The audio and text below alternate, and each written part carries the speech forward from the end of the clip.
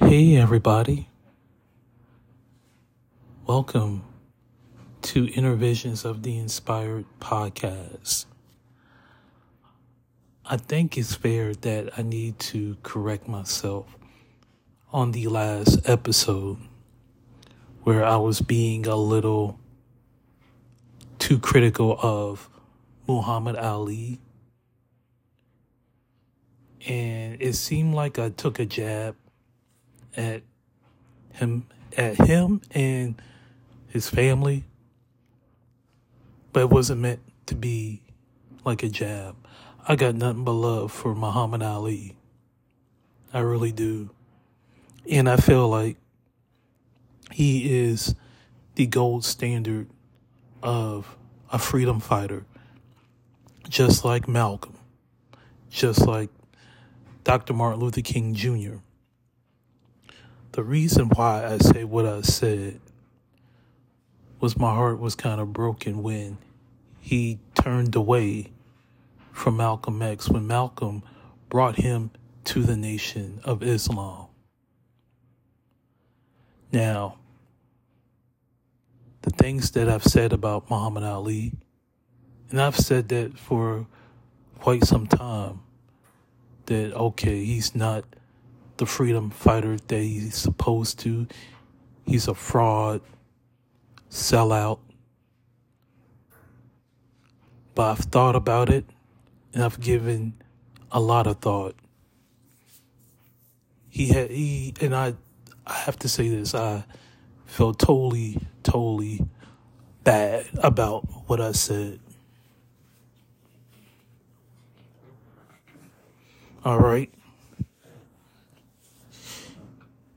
Muhammad Ali is a humbled man. He dealt with a lot of racial discrimination too when he returned from the Olympics over in when he came back home to Louisville, Kentucky.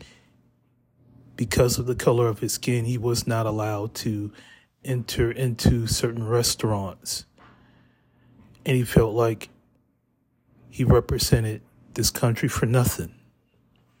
Muhammad Ali felt betrayed. Well, I'm not going to apologize about being critical of him for turning away from Malcolm X and what he did to Joe Frazier. I thought he was dead wrong. He was dead wrong, and he set a bad example for Black America and all around the world for his antics. But the way I put it, and to include his family, now I stepped out of bounds. That was my fault. To Layla Ali, Muhammad Ali Jr., I got nothing but love for all of you. I really do.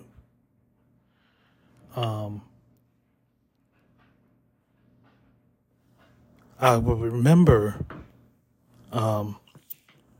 the Thriller in Manila. I will remember his most memorable was that fight in Africa against George Foreman. A lot of people picked George Foreman to win. They say Foreman's going to kill him. He's going to be too much. He's going to kill Ali. But Muhammad Ali was like, no, I got him where he wants. I got him where I want him. I got him. Yeah, he's not going to beat me. He was the only person that believed in himself. He was very inspiring to a lot of underdogs. And he played the underdog role. The way he beat Foreman was the biggest upset in boxing history. But it solidified Muhammad Ali as the greatest.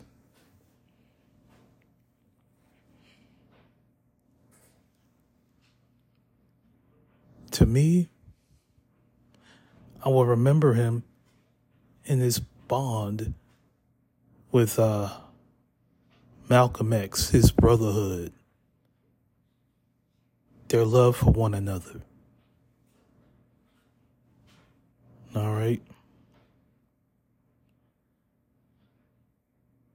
It's just that day when he chose the Honorable Elijah Muhammad over Malcolm hurt my heart. It really did. It really hurt my heart.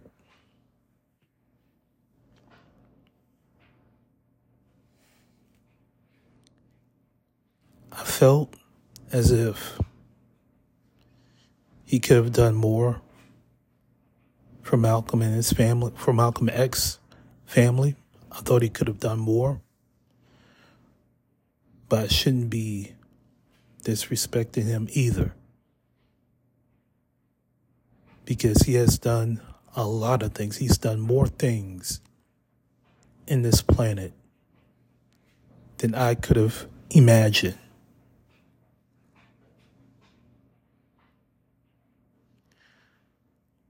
I remember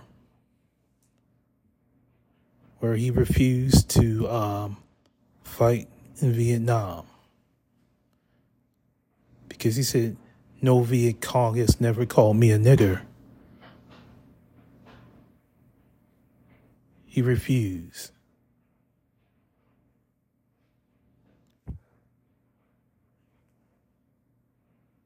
I'm telling you, he has done some courageous things, even though I thought he was out of line with Malcolm.